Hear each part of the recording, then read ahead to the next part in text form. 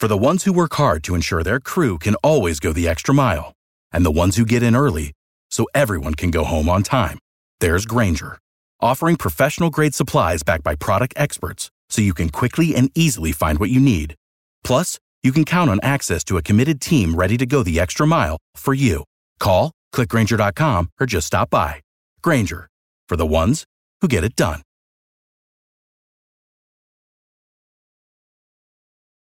Every team, every topic, everywhere. This is Believe. Borussia Dortmund have won the European Cup Winners' Cup. You can feel the passion, the emotion. And Dortmund, against all the odds, are European champions.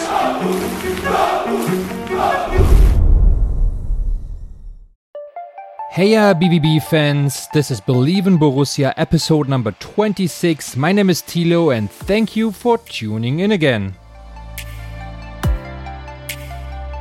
So today we have for you a conversation with Adam, a diehard BVB fan who built some great infos and stats in English for fans of Borussia Dortmund. And with a little time having passed and me being my normal calm self, I'm going to talk about that shirt. And to add insult to injury, we'll look back at Borussia Dortmund's worst defeat ever in Bundesliga history against Borussia Mönchengladbach. But before we get cracking, just a quick update from our sponsors. They have a new website, a new interface, and even more odds, props, and contests from college to pro sports. It's all in one place. So you can just head on over to the website or use your mobile device to sign up today, receive your 100% welcome bonus. That's double your initial deposit. Just for signing up, don't forget to use the promo code NFL100. Bet online, the fastest and easiest way to bet on all your favorite sports. Your online sportsbook experts. So attentive listeners of this beautiful podcast will know that by now we use the episodes every week to talk with a fan club, or I should say a fan club representative, to spread the word and showcase some of the diverse fan operations that we have in the US. Well, today I'm not necessarily talking with a fan club member, but with a big fan nonetheless, Adam, who is a very big Borussia Dortmund fan and also has the fifth sense for stats and has a ton of interesting insights that he preps on his own time for Borussia Dortmund fans in English, which is a great service. And if you're on Twitter, I'm sure you are familiar with him and some of his offerings. So without further ado, let's hear about Adam and his work. I'm very happy to have Adam with us today. Adam is a big Dortmund fan, and if you are on, Dortmund Twitter in the US, you've probably come across one of his crazy statistics or, for example, his coverage of the women's game, which he seems to be also a big fan. So, Adam, why don't you just tell people that don't know who you are, what you do and how you became a Dortmund fan? Oh gosh, yes. Thanks for having me, Thilo. So how I became a Dortmund fan, with so many people, it starts with FIFA. But for me, it started with my son. I was always a big baseball stat guy, like for years and years and decades and decades. And my son kind of switched from baseball to an interest in soccer when he was around 5 or 6 and started playing FIFA. And then he started playing with this team with these cool yellow uniforms. And I was like, oh, who is that? And I had no idea who Dortmund was at the time. This was like 2014. And then he asked for a jersey. And I was like, well, if we're getting a jersey, I got to research this a little bit. And it was the last Klopp season, which was not a great time to really get into Dortmund. I missed all the good stuff and and just kind of researched the team. And the more that I learned about it that summer, I just kind of was like, wow, I really like this and really want to start following it. So in the 2015-16 season, from that point on, I was 100% Dortmund, and it just has kind of grown from there. That is very interesting also for the listeners in context. I'm talking to Adam right now on the Sunday morning. He's wearing a Dortmund hat, a Dortmund shirt, and his wall is tapered with Dortmund jerseys, signed, Piszczek, whatnot. So that's a pretty steep curve from, hey, son, what you playing, to this within only a couple of years. And how I came across you apparently now don't just do baseball stats, you also ventured into soccer. So how did that come about? Yeah, by day, I work for a site called Sports Reference. It's been around for like 21 years. It's baseball reference, basketball reference, pro football, hockey. And a few years ago, when I was consulting with them, we launched FBref, which is the World Football Stats site that we've been working on. And it's been a really exciting project for me because I really used it as a way to learn about the game as well. We were partnering with StatsBomb then and now with Advanced Data. So I was using that to take kind of my baseball perspective to apply it to learning the game of football. Like, what should we be looking for besides goals and assists, like progressive passing and shot creating actions and things like that. So that's why I sprinkle a lot of the weird stats out there, is because I'm kind of using them to learn about the game myself still at this point. That's a pretty cool way to, first of all, probably a pretty cool job generally if you're into sports, and chances are if you listen to this podcast, you're into sports and soccer in particular. And secondly, well, yeah, it's cool, to have this like always learning perspective. So what can fans learn that, let's see, they go on your Twitter, and what's your Twitter handle? Foosball Twits. Foosball Twits. So they go on Foosball Twits, and there's the links to, the aforementioned sites. So what can they see there that they don't get, for example, when they just watch a match on TV? Yeah, like I said, FBref has a lot of the StatsBomb data. I also have a personal site that I started working on, which kind of came from watching a match 2 or 3 years ago, and I was watching Julian Brandt. And I was like, wow, if this was hockey, he would have had 3 assists by now, but he didn't get any because he had the second assist on all of them. And football, of course, does not have that second assist. So that's kind of become my thing on Twitter, sharing the hockey style scoring stats for Twitter. For Borussia Dortmund, because I went back and watched every single goal back to 2015-16, like right down to the Europa League qualifiers and everything. I even do this in the preseason now. I've been doing it for the women's team too. But it's hundreds of goals and just kind of tracking I think that year Brandt had, I don't know, was it 4 or 5 assists, but he had like more than a dozen second assists. And then I used that to learn about Jadon Sancho, who was kind of the king of the second assist, even though he was our king of goals and assists as well. So, every once in a while a player will get a goal, an assist, and then what we're calling the pre-assist, and I call that the Jadon Sancho hat trick. On the women's team, Virginia Glanzer just did that in the first game as well. So that it's always great to see those Jadon Sancho hat tricks. A Jadon Sancho hat trick, I really love that. And based on that, apparently you spend hours and hours and hours, days literally must have been accumulated on watching all these goals back. So I think you have a pretty good grasp on it. Who do you think is the most underrated player on the Dortmund teams of the last 5 years, and who's maybe the most overrated? Oh gosh, that's a tough one. I mean, even this season, I would say a player that's underrated is Marco Reus, because he's not getting the goals, but he leads the team in pre-assists or second assists, whatever we're calling it. He did that for a while last year when Sancho was getting off to a slower start. I insisted that Sancho, even when he left, he was still underrated just because of the creation that he was doing. Axel Witsel gets a good number of the second assists as well. We're seeing Jude Bellingham starting to get some of them as well. He's getting the goals and assists as well now too, which is great. But it really started from Brandt being underrated in that first season. Of course, it didn't carry over into season 2, and season 3 has been hit or miss for him so far. But yeah, it really was an amazing thing to see Sancho leading the league, leading the team and the league at some points in all 3 of those categories. It was unbelievable. Was there anything when you look back at all these games? I'm sure you caught a lot of stuff you didn't see before. When you watched them the first time, like 4 or 5 years ago. And I'm not talking necessarily about stats, but things that you picked up on that you were like, wow, I really love that about this club.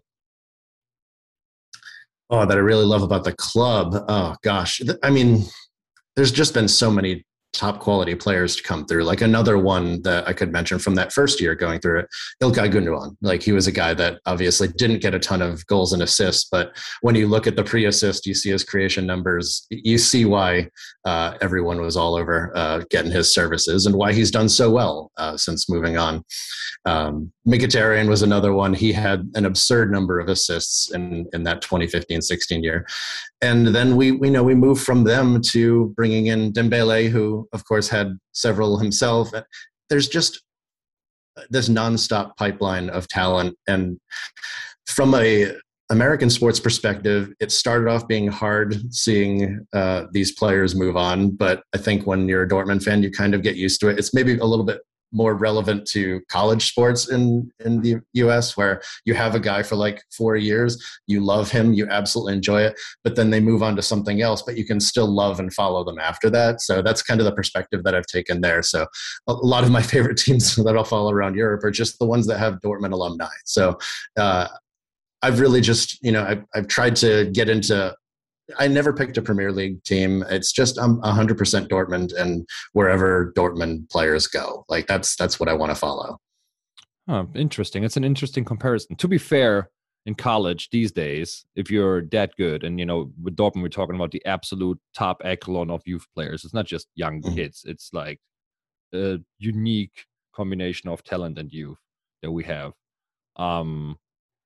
Yeah, those kids usually only stay a year or two these days, right? Like, for example, basketball, one and done, Kentucky style. So that's your Dembele. Yeah, and people are still very passionate. To be fair, my point, before Sancho, I think Dembele was the only marquee first squad player that we, ever since 2017 up to Sancho, we didn't lose a single one of them. Yes, we sold Aubameyang after that, but personally was not against that move. We sold Pulisic for a lot of money, which obviously from an American perspective kind of sucked, but he wasn't even starting 11 at that point.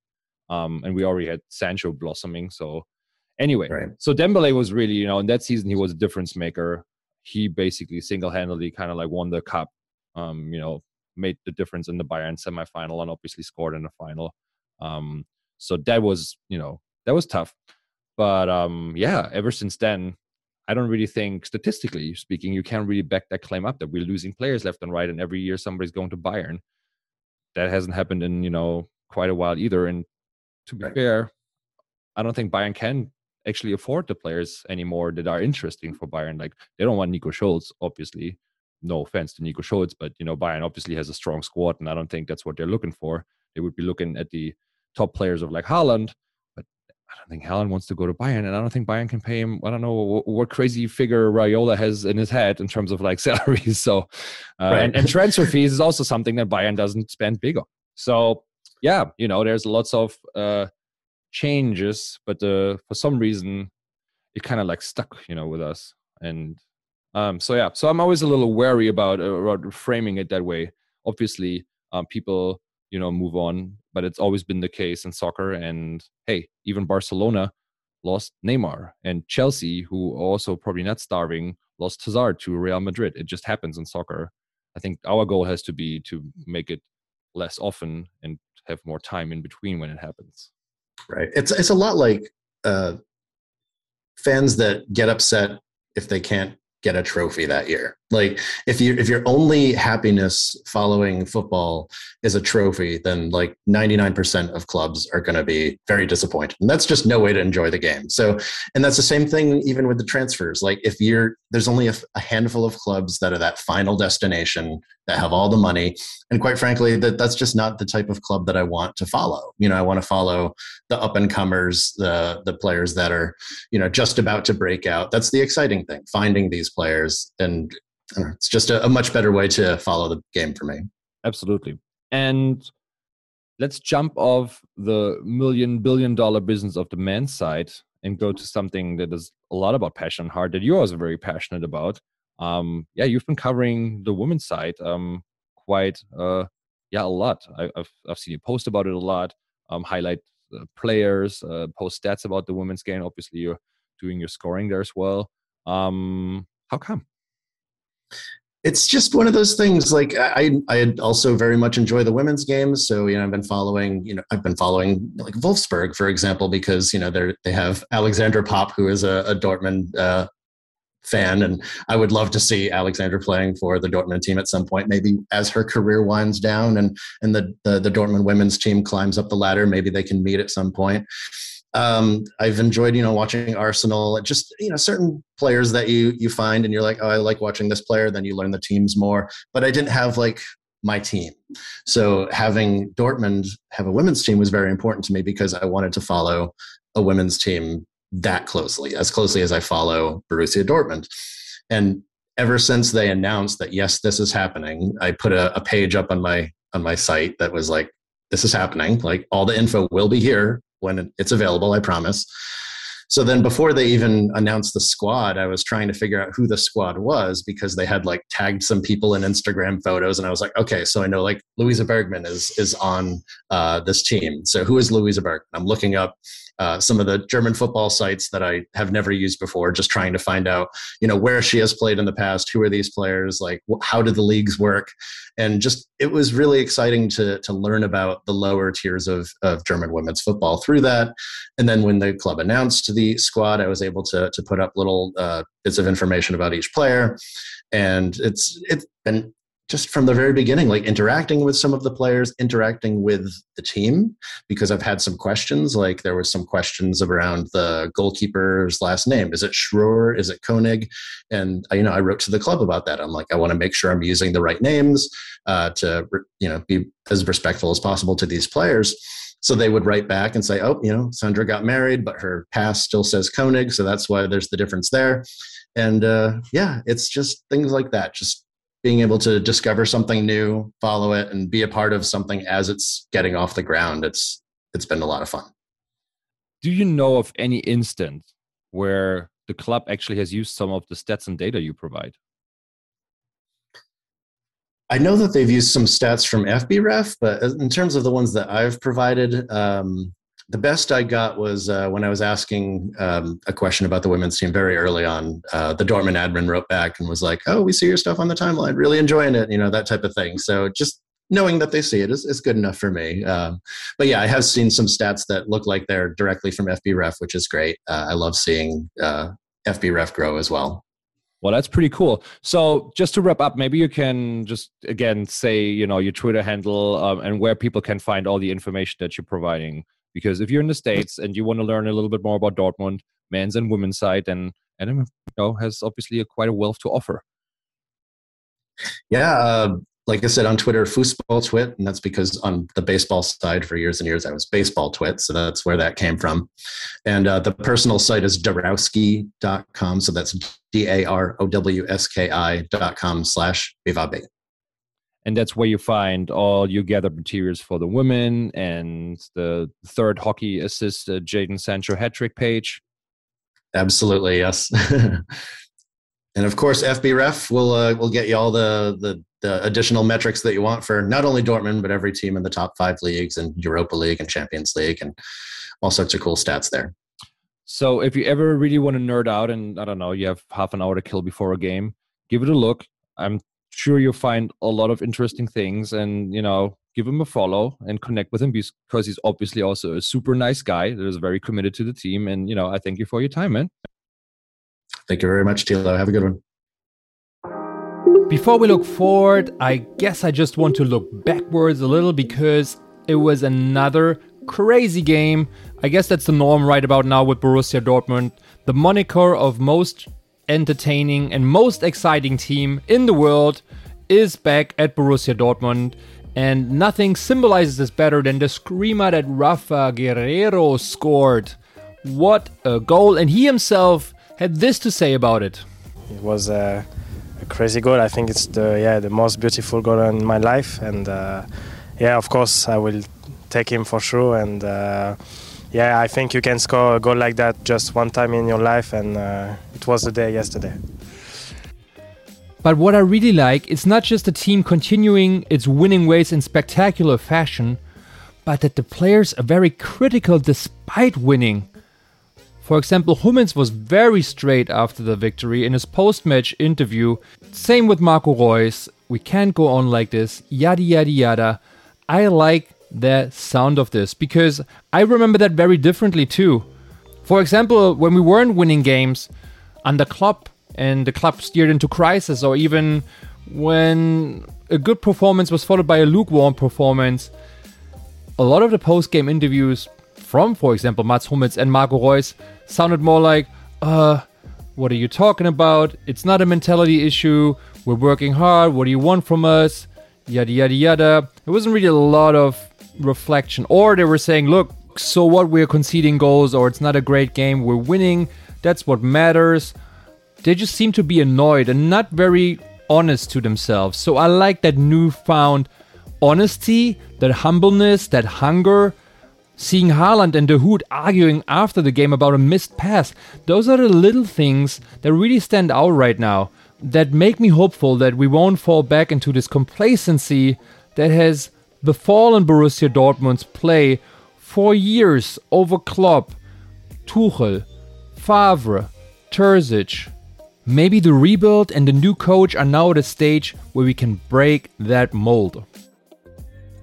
And talking about breaking bad habits, on my little Meunier watch, I count 3 assists in the last 3 games. And he even had another beautiful cross versus Leverkusen, which the VAR took the goal back. Still, in 4 games played, he has now surpassed his assist total of last year, where I think he played in 33 games. Goes without saying, we've seen a much improved Meunier, and there is the hope that we were talking about just after the break, and again, I think in the beginning of the year, or in the beginning of the season, I should say, because he seems to be a genuinely good guy, and he seems to really have struggled without the fans and thrive with fans in the stadium, alas, even with only 25,000. So I have to say that I missed really, really much the fact of being in this football temple, you know, being in this vibe, this atmosphere. What makes you love football, and even with 25,000, it's just wonderful. I have to say, in Belgium, 25,000 is a full stadium, so it's just what I liked, and I really missed this, and I'm quite happy. Okay, so Champions League has gone by. We've all calmed down a little, but I think we have to talk about the neon yellow elephant in the room. That is that shirt, that Borussia Dortmund Cup shirt, which for the longest time I actually thought they did pull. The club's ambiguous communication there led me to believe that they actually forfeited the choice of jersey. Well, how naive of me, because obviously there's contracts and whatnot that need to be fulfilled. But I guess what I don't want to do is just reel off a rant, even though that would be very easy, but look a little bit at the pro and cons, because the overwhelming feedback that you can see online is obviously very negative. Very, very rarely do I see a sprinkle of like, you know what, I don't think it's too bad. But there's very strong reactions on the other side. But I do want to try to approach this in a more balanced way, because there's some levels to it. There's a couple of things that aren't so apparent that I want to shed some light on and try to explain why this became such a shitstorm. Well, first off, I haven't seen the shirt in the flesh. And from past experience, it's always very different. Borussia Dortmund must have some of the worst product photography in the business.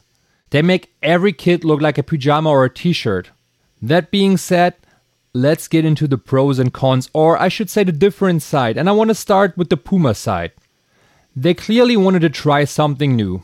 And while that alone is reason for criticism with some of our fans, I think that's totally fine and even commendable, trying to break out of the used. Look, I'm sure people complained plenty when the original neon yellow jerseys popped on the scene in the 90s. There were some rather odd designs as well, especially in the beginning, before I think it really hit their peak around 95 and 96. But it's also because those were the successful seasons, and once you see your team play well in these shirts, especially when they stand out and they look nothing like they've ever worn, Well, success manifests itself in that new design.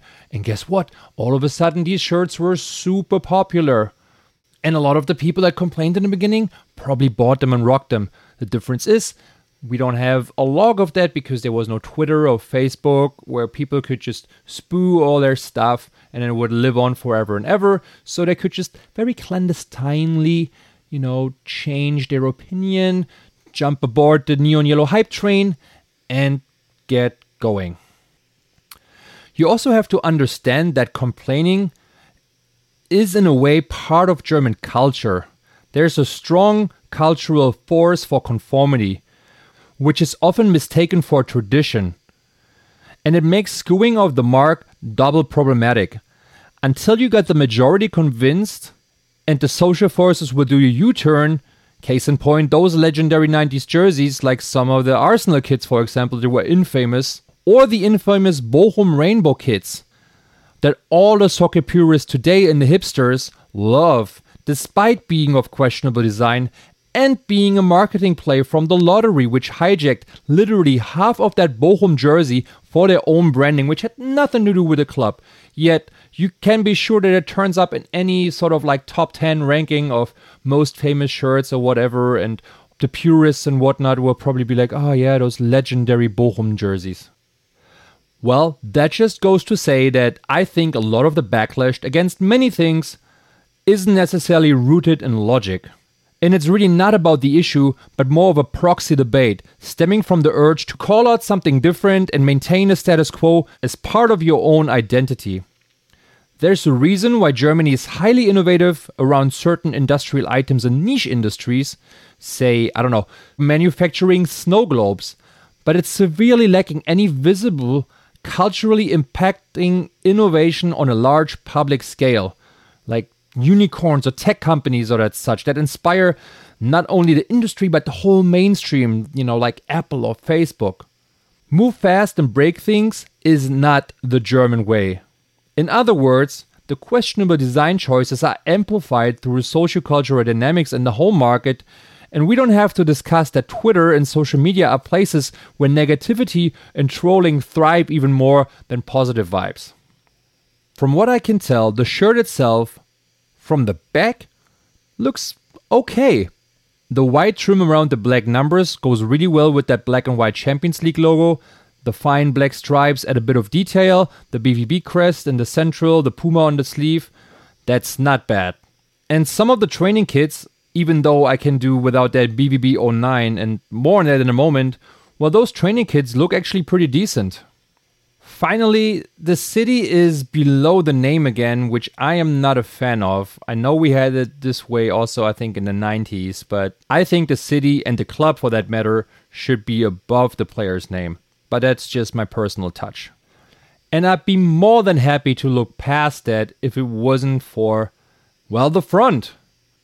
There were changes made from the original designs, but what happened is what we call in German verschlimmbessern, to worse improven, which means you try to improve something, but by doing so, you actually make it much worse. So they worse improved the font and the writing between the lines, and I just don't understand what happened there. Just because it's supposed to be a throwback to, well, congratulations, the dark second Bundesliga days, yay, let's really commemorate those, that doesn't make it an iconic design. In fact, those shirts with the BVB 09 and the DO and the tower and all that, they were a symbol of gratefulness of the club to the city, to Hirsch, and everyone else, that stepped up to the plate and saved the team from financial ruin in the second division.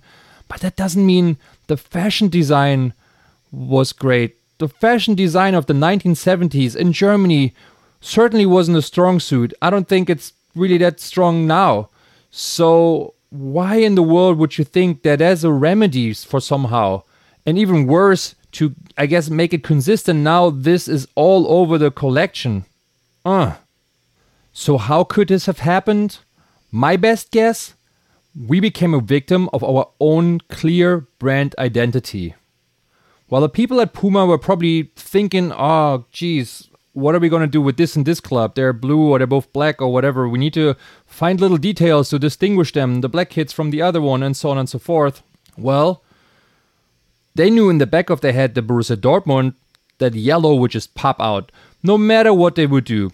So they probably toyed around with all the others and thinking, we can't really F this BVB shirt up because as long as it's yellow or neon yellow, it will stand out. You will be able to immediately identify it as a Borussia Dortmund kit and there will be no quarrel. Well, by the time things got real and it dawned on a few folks with the prototypes that this might not be a winner, things were likely too far ahead down the production process to make any major changes.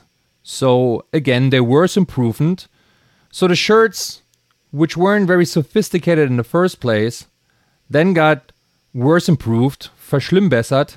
Instead of having these bulky 3 letters and the numbers there, you could have gone with Borussia.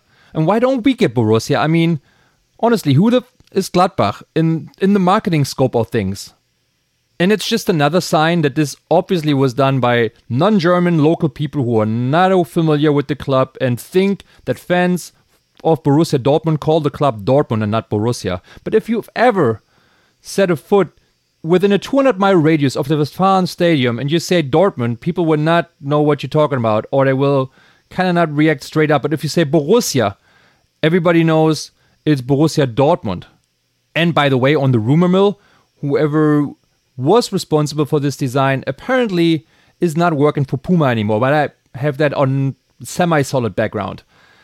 Anyway, so then the club's intervention follows, and this, in my opinion, ugly BVB 09 gets thrown on it as a, last grasp for hope by trying some weird throwback design retro that just doesn't really work. To me, it looks like a zip code or something like that. Certainly not our club's beloved name or logo. I think in order to salvage that whole front situation, you would have also had to change the Puma logo position. And that's not an option, it really stinks, because Puma isn't just a supplier. They're a shareholder and a strategic partner. And to leverage your brand about Borussia Dortmund, that kind of sucks, Puma. No bueno. They could have done something like with the national team shirts, where you have the Puma logo plus the crest very centrally divided by a fine black line. And then they could have put the whole team name in between the lines. It would have looked much better, I think.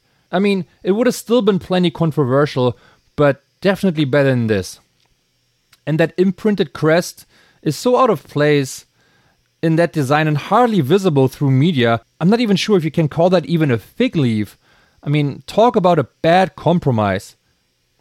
So at the end, Puma tries to do something new and daring, and they want to do it across different clubs. Okay, that can work or that cannot work, but I understand why you're trying. Like, I get that. And, in theory, that has a nice ring to it. If you have skilled people that can maintain the individualness of the club, but giving it a different framework, why not? But then you seem to just let it slide because you think you can't really do anything wrong with neon yellow and black because it's so clear and it stands out so much. Anyway, you give it sort of like the first pass at best, then everybody panics, and then they worse improving it, and then we end up with this. And then lastly, again, the imagery. Why is it always so bad? And it's always been so bad. I think part of the uproar is also based because the fabric always looks so unbelievably cheap. Like these shirts are made of plastic bags or something. So it's not just a questionable design, but it also looks like crap materials. And then you get, crap reactions. Duh.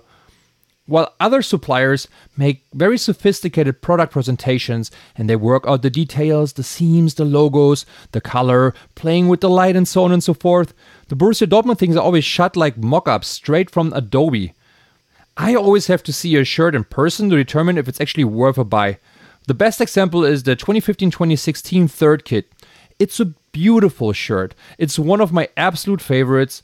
It has those beautiful subtle diamonds worked into the thread, like woven into the fabric with a very minimalistic black touches here and there and a color that is also very simplistic. And it was so minimalistic that you cannot catch it on the product photos. It looks like a pajama or at best a t-shirt where they colored the color black. Awful. I mean, if I'd have to say anything in a department, that's something I would tackle. That product presentation does a lot of the good shirts not justice. So in conclusion, a gutsy idea from Puma backfired. When it was caught, it was way too late, and then things got worse, and then it was amplified by some very shoddy graphics that made the shirt look even worse than it actually is, which is possible. Puma, Borussia, I think we can do better here. I really do.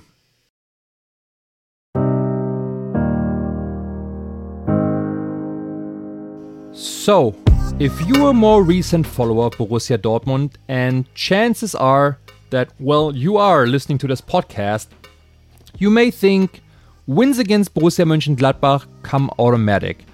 With 14 victories in the last 15 games, Borussia Dortmund is somewhat the boogie team of the Fohls. It's likely fate because they keep messing with our name. Granted, they started using it a little earlier, but whatever, who's counting? Or it's simply revenge, because there was a time, a very dark time, when the black and yellow Borussia was in shambles and the other Borussia was at their club's historic peak. And when these two trajectories squared off in 1978, it resulted in the worst defeat in the history of Borussia Dortmund, possibly the worst game in the club's long and storied history. So to appreciate our current streak a little more and also scare away all the glory hunters, we'll unearth the darkest, saddest chapter in Borussia Dortmund's history. Well, at least on the pitch, right now. So let me set the scene here.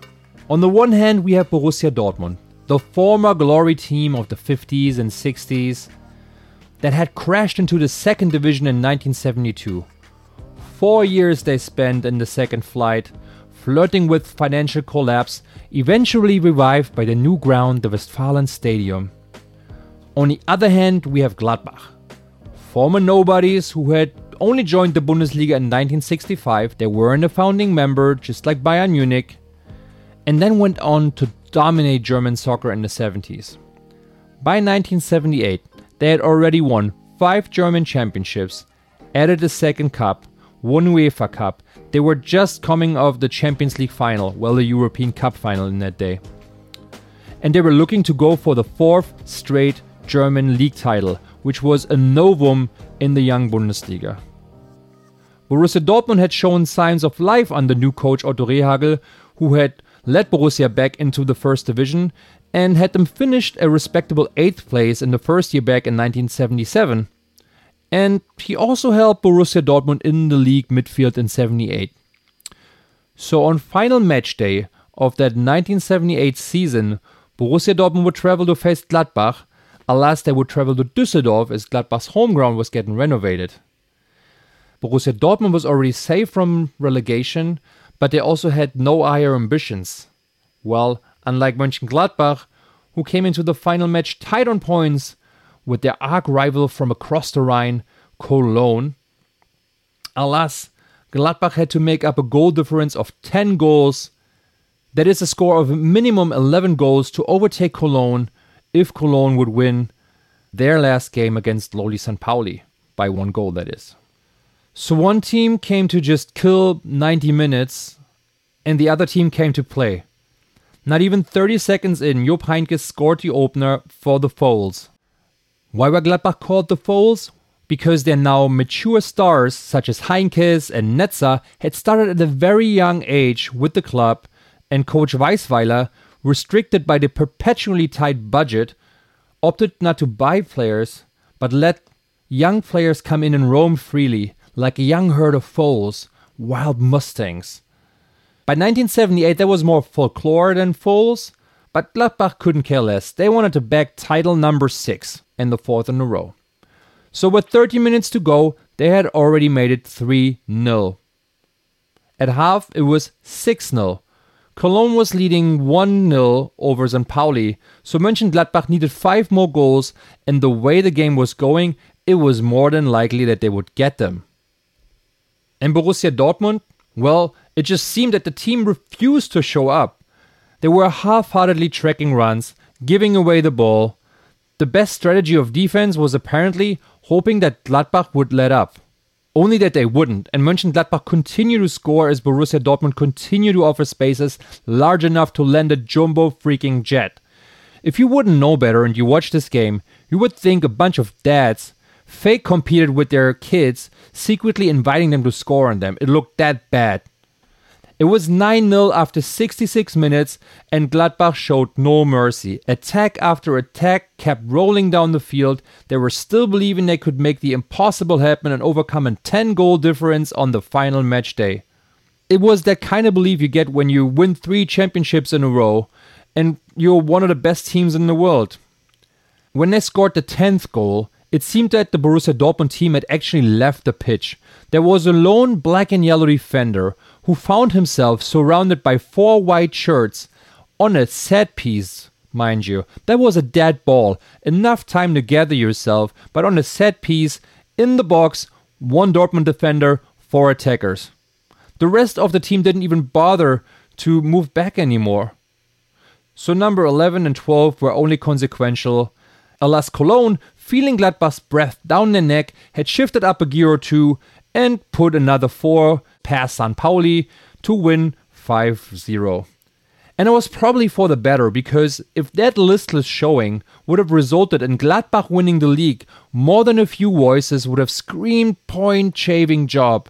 Remember, the Bundesliga bribery scandal was only a few years ago, and it wasn't that polished, glittery media product that modern soccer is today, so that seemed very much within the realm of possibilities. The German FA even sent a couple of attorneys to start investigating the dirty dozen that Gladbach put past Dortmund, as Cologne, despite winning the league, were furious with BVB's lack of resistance. Borussia Dortmund coach Rehhagel actually claimed that he told his players that it would be an eternal shame if they would give Gladbach the title at the expense of Cologne in such a fashion at halftime. Well, I think it's safe to say his team didn't quite listen, and to no surprise, it was his last game as Borussia Dortmund head coach. The yellow press rephrased his name from Rehhagel to Torhagel, which translates loosely to hailing goals. Dortmund goalkeeper Endolat also never made another Bundesliga games, and all the players involved were fined by the club. Tested veterans like Lothar Huber still don't have an explanation to this day. He just said after the first goals went in, no one wanted to be near the ball anymore. He was playing as a sweeper or libero, and he said he touched the ball maybe 3 times the whole game. That's kind of hard to believe, especially when you have to pick the ball out of the goal net 12 times. Well, thank you for listening to Believe in Borussia, presented by BetOnline. I appreciate you tuning in. I hope to hear you next week again. And until then, a black and yellow shout out across America. They've done it! Incredible! Unbelievable! Astonishing! Dortmund dancers! Thank you for listening to Believe. You can show support to your host by subscribing to the show and giving us a 5-star rating on your preferred platform. Check us out at Believe.com and search for BLEAV on YouTube.